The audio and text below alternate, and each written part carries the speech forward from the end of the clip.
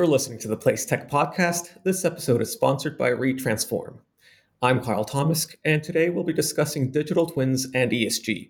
What exactly do digital twins do for real estate, and how can they help landlords meet sustainability targets?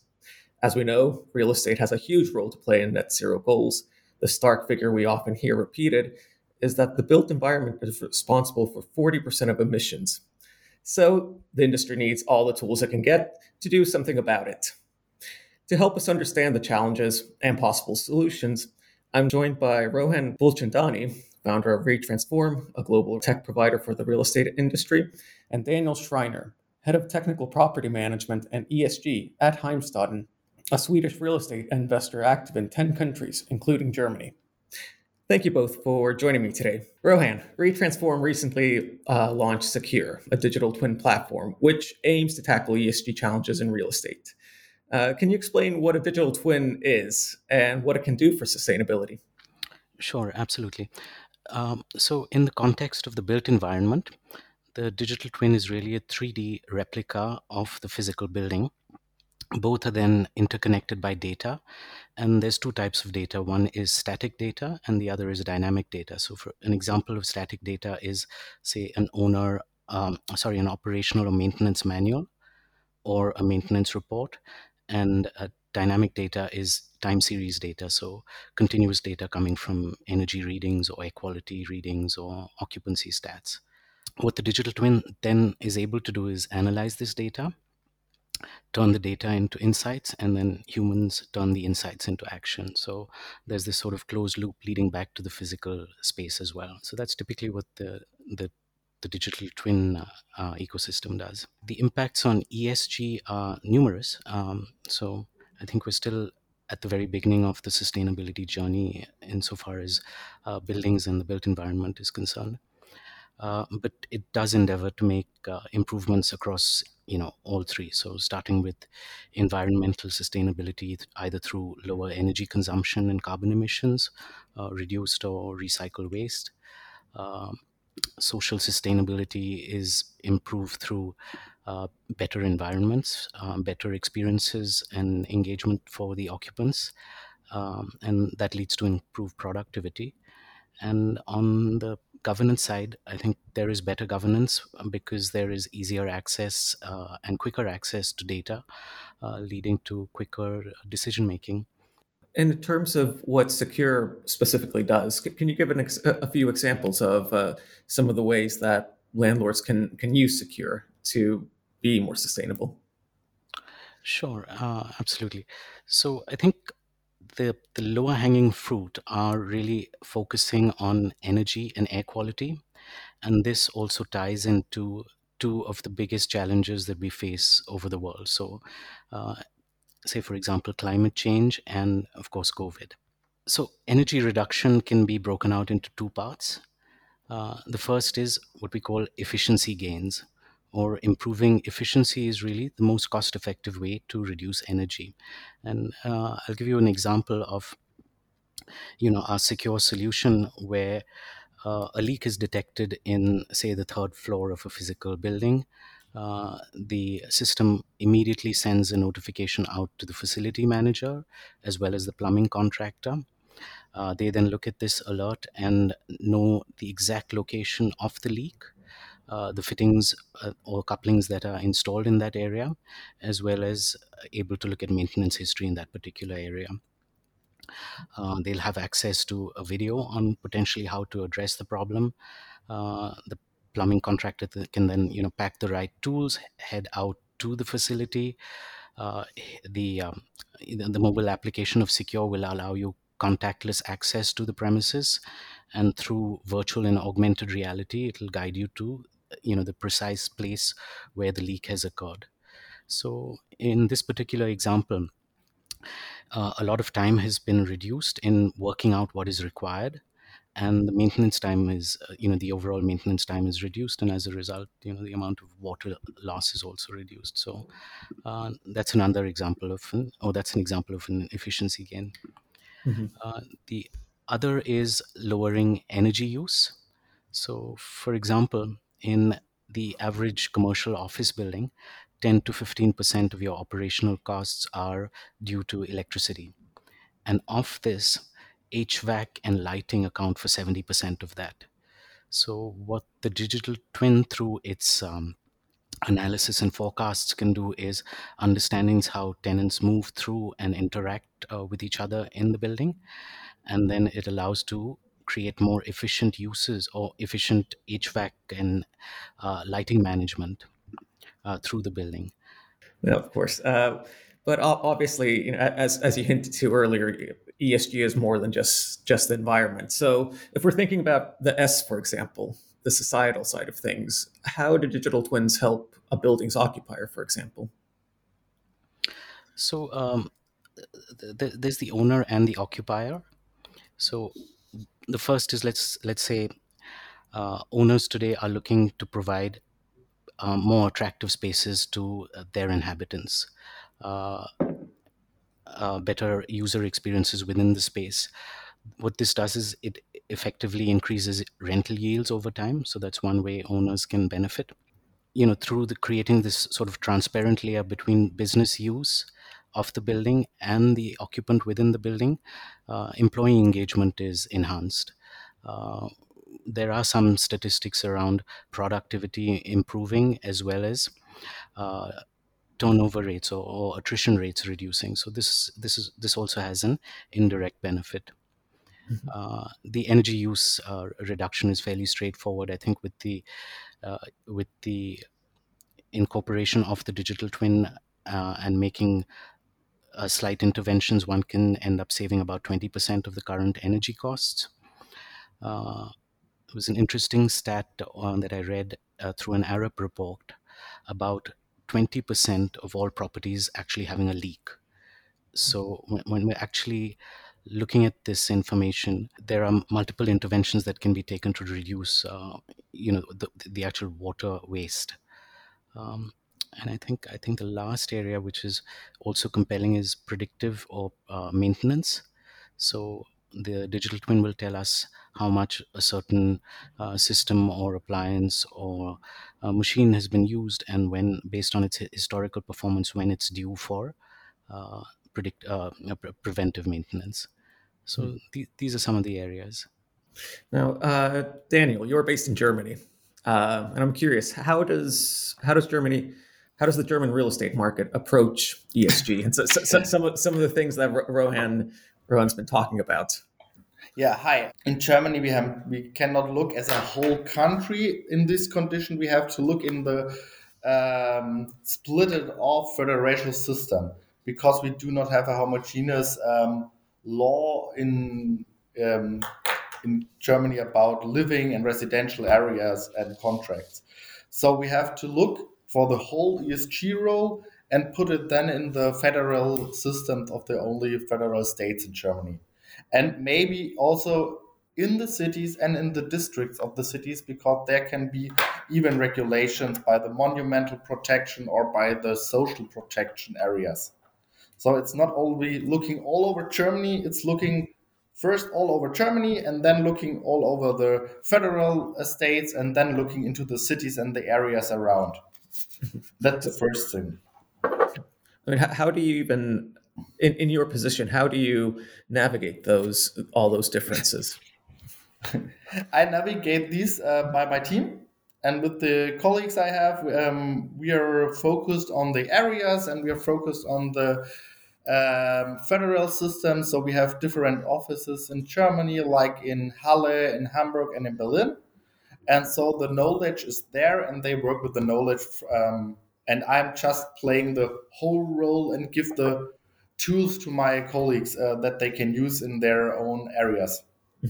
So one of those tools must be digital twin technologies. Yeah, one is, yeah.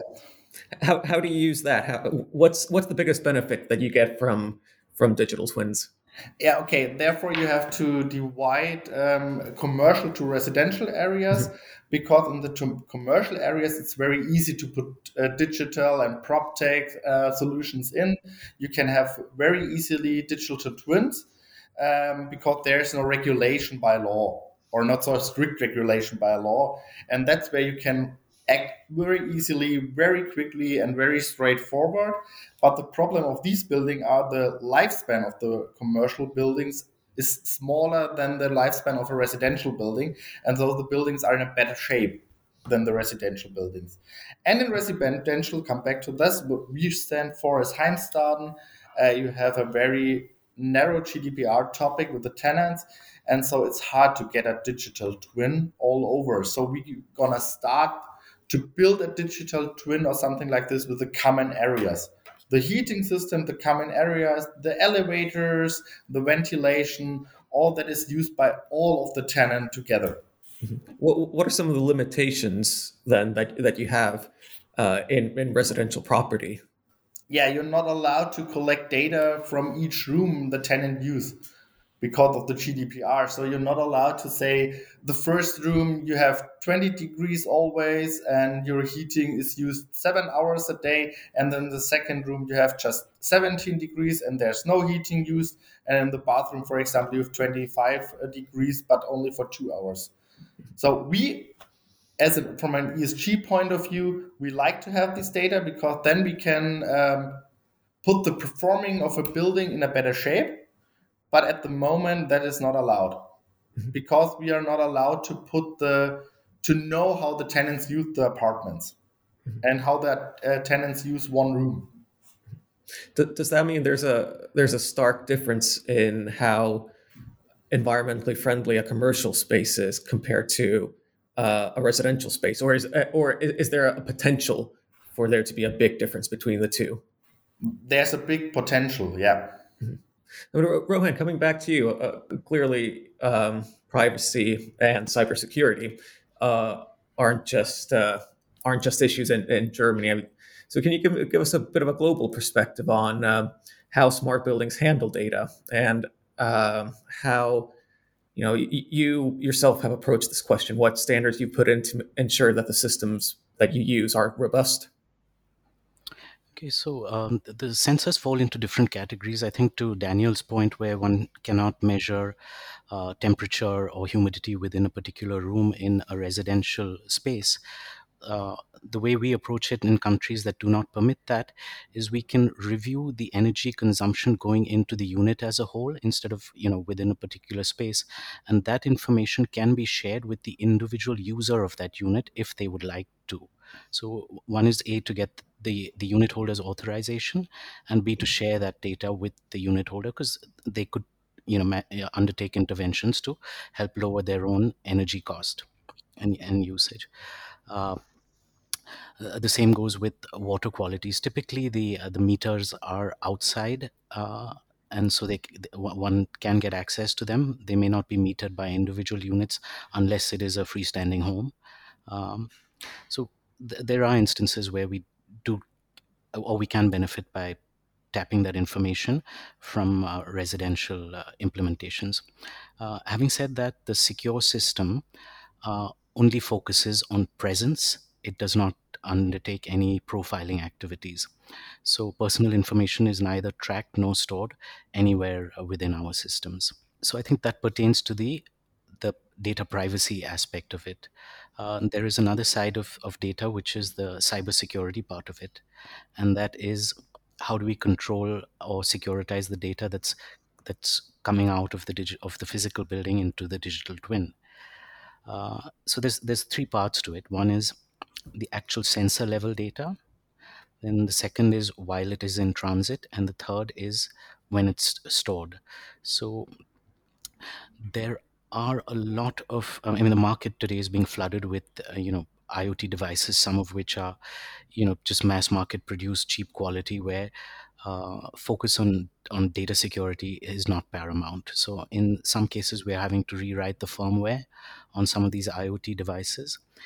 In any case, within our secure system, there is the need for each sensor to be able to authenticate itself. We then also do integrate with other building automation systems that may provide us with data. Once the data is in transit, we have set up, or in our implementations, we set up our own virtual private network. And in larger buildings, this is a secure private mesh, and the data is encrypted while en route. From a storage standpoint, we're using state-of-the-art Google servers that have built-in threat detection systems and alerts us of any potential security threats. So the data is always encrypted, whether at rest or in transit. We do have a technical infrastructure and security team that spends all their time on this subject. And it's not surprising, but on a monthly basis, I think for the last 3 months, we've had between 8 to 10,000 attempts or malicious attempts at getting to the data on our servers. And this is not uncommon, in the world we live in today. Mm-hmm. Because you do plug into whatever IoT devices a building has. Is that correct? So the existing IoT devices will typically already connect to a building automation system or a BAS system. So rather than reconnect to those systems, we will just connect to the building automation system and pull data from what's presently available. Many buildings do have smart meters within them already, so we connect to the smart meters. Older building stock is a little more challenging, but there we have come up with some innovative methods to get information out of analog meters and digitize it and then store it. And I'd imagine there's quite a big difference between going into a building that's just being built and that doesn't have existing IoT devices, and going into a building that has all of the systems already set up. But if you go into a new building, are there things that you recommend that the developer put in? Any IoT devices that you recommend, or is it just a case of working with what they already have planned? So our business model is really centered around built stock. So we're not dealing with new builds as such. At least most of the new buildings that are being constructed today are fairly sophisticated in the technology that they adopt and the smart infrastructure or systems that they have. So in those cases, we really get into the operational side of the building, and existing building stock. We help moving them into a space where they have smart sensors and incorporate some of the smart infrastructure. Mm-hmm. Daniel, I saw that you raised your hand on our call. Do you have something to say? Yeah, yes, because I think that's the best practice example should come out of the standing asset, because it's very easy to go in a new build asset and put all the digital twin inside. I think most of the buildings, even in residential, are standing buildings, and we have to put in there the things, because there we can save much energy, because new buildings are always in a very ESG friendly way built. And that's why I raised my hand. And that's why we also took Köpenick, for example, our pilot with Rohan's team. And because there we have an empty commercial area, about 4,800 square meters. The area in Köpenick with the commercial part will be refurbished right now and put everything new in, so we can start like a new building in an old way. And afterwards, if you have the law and the things from the governance, we can also put the digital twin up to the 100 apartments on top of the commercial part. And that's where we want to go. So we have a best practice example out of a standing building. And also I want to say that we have, if we work together, all the players, the landlord, the tenant, the government, and the prop tech companies, we have a win-win-win situation all over. Because the win for the tenant is that they have a sustainable cost reduction in the heating costs and the water costs. For the landlords, as Rohan mentioned, we have a win in the operation of building, and of course, the environment has a big win, because we reduce carbon dioxide emissions and we reduce energy use all over. So that is, where we have to think about to start in standing assets. Mm-hmm. So, on a practical level, if you are a landlord with one or loads of standing assets, and you think, right, this sounds great, I want a digital twin in my building. How do you do that? Rohan, can you give a little rundown? Sure. So we first, sit down with the owners and operators to understand what they what the end goals are. Now, obviously, everybody says we want to get to, you know, zero energy and zero carbon. With a lot of the existing build stock, that is, just not feasible. So we understand what the goals are and then what the limitations around them are, and then come up with a plan, also taking into consideration what legislative impediments there may be within a particular region. At the end of this study, we will present, or we'll aim to quantify what the triple bottom line benefits would be to that building if we were to implement this technology. Uh, so we then have a blueprint of where we're going to, and then once we actually implement it, we have something to compare back to say that, these were the original savings that we had envisioned, and here's how we're delivering on them. So once that digital strategy is set up, the next step will be to identify where the data blind spots are, where digital information can be gathered, but we have nothing there. So we elect to put our own sensors in those areas. We go in and create the digital twin, which is the actual 3D model of the space, or in some cases we use existing elevations and plans where 3D models are not permitted. And then we integrate everything together with integrate our secure platform to get data from the sensors we've put in, from the smart meters that may already exist, from the building automation system, and turn it on, start running the analytics, add the alerts and insights, and right from conception through to delivery and beyond, we have to look at data privacy, data security, and as this is a new initiative for us also, so we're learning more.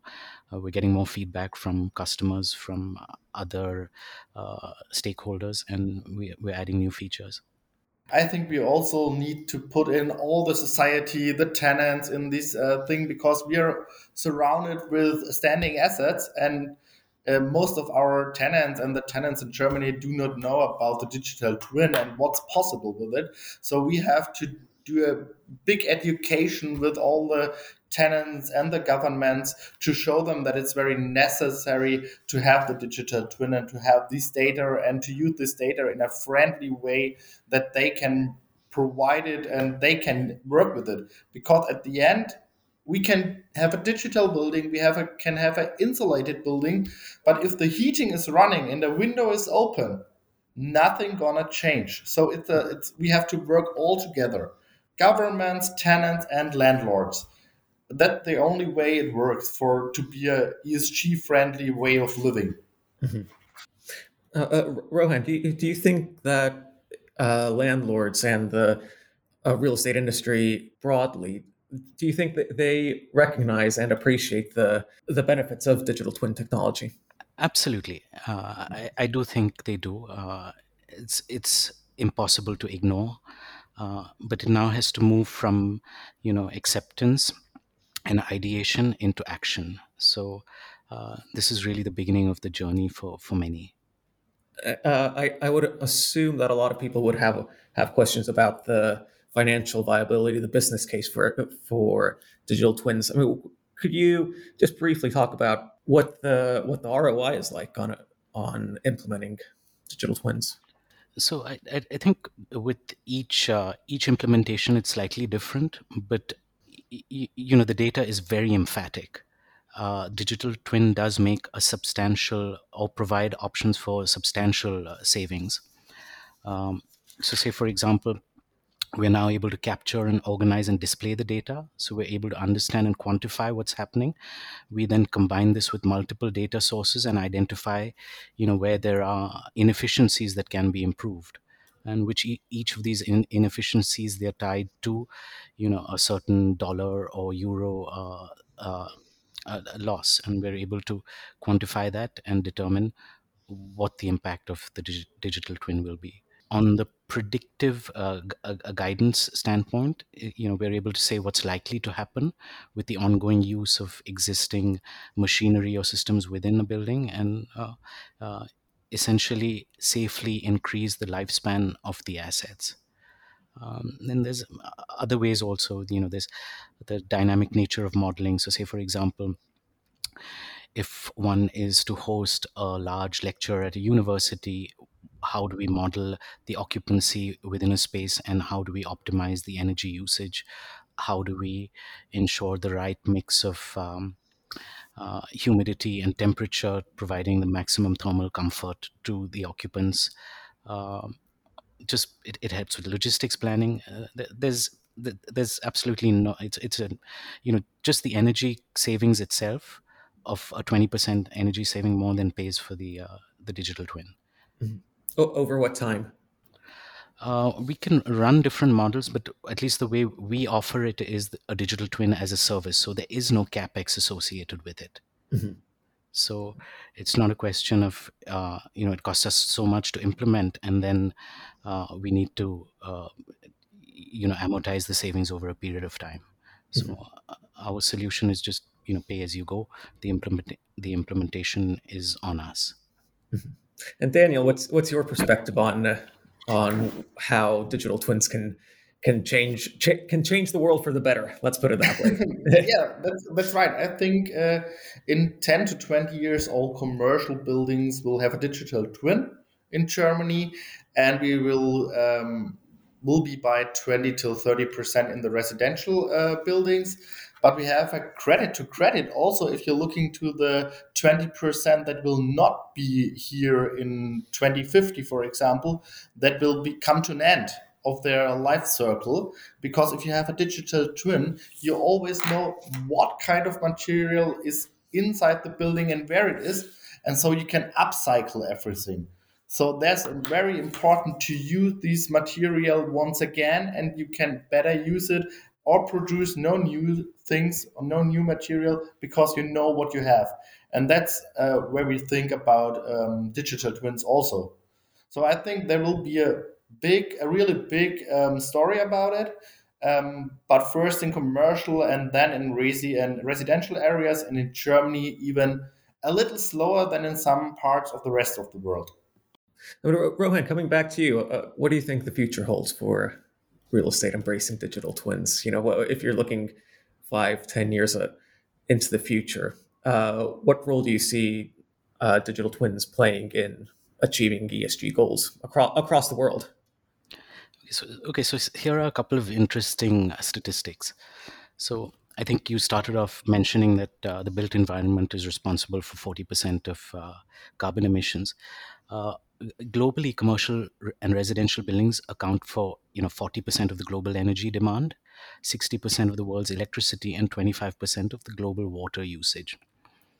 So just commercial and residential buildings are responsible for approximately a third of the global greenhouse gas emissions. So they are by far the biggest contributors to carbon emissions and really the perpetrators of climate change. So that's one. The second thing to note is that 80% of today's buildings will still exist in 2050. So it's not that we're not building new business buildings to address this problem, and we're not going to be able to build ourselves out of this problem. So we do have to honestly look at the existing buildings and find ways to make them more efficient. Uh, I think culturally we need to embrace these new technologies. Uh, you know, Create spaces for the next generation. We're moving from the old buildings from an analog world to a digital world, and my children, for example, are what I call digital natives, or they've grown up expecting a certain level of digitization, and people are going to demand greater control and transparency. Mhm. The other is from a more macro perspective, is that several governments have agreed to the Paris Climate Accord. Several governments have committed to certain CO2 reductions, at the COP26 summit. And some of these goals are easy to say, but more difficult to achieve. So, for example, how would one reduce carbon emissions in a building by 20% by 2030, or by 80% by 2050? So, what does that roadmap look like? And it starts with the establishment of these smart sensors and the smart infrastructure. So, I think the role of the digital twin will to enable these changes is critical. But you're feeling optimistic about what it can do for the industry. Yes, absolutely. I think I'm extremely optimistic on what it can do. I think it must be done. Well, that's a great point to end on, and I'm sure as the word spreads, more and more of the industry will, embrace technology like yours, Rohan, and hopefully in a few years we'll be talking about this as if it's completely normal. Thank you, Rohan and Daniel, for taking the time to share your thoughts today. It's been a pleasure. For all the listeners out there, if you want to find out more about Retransform, go to www.retransform.com. Thanks for listening. Subscribe to our weekly news roundup for free at placetech.net/subscribe.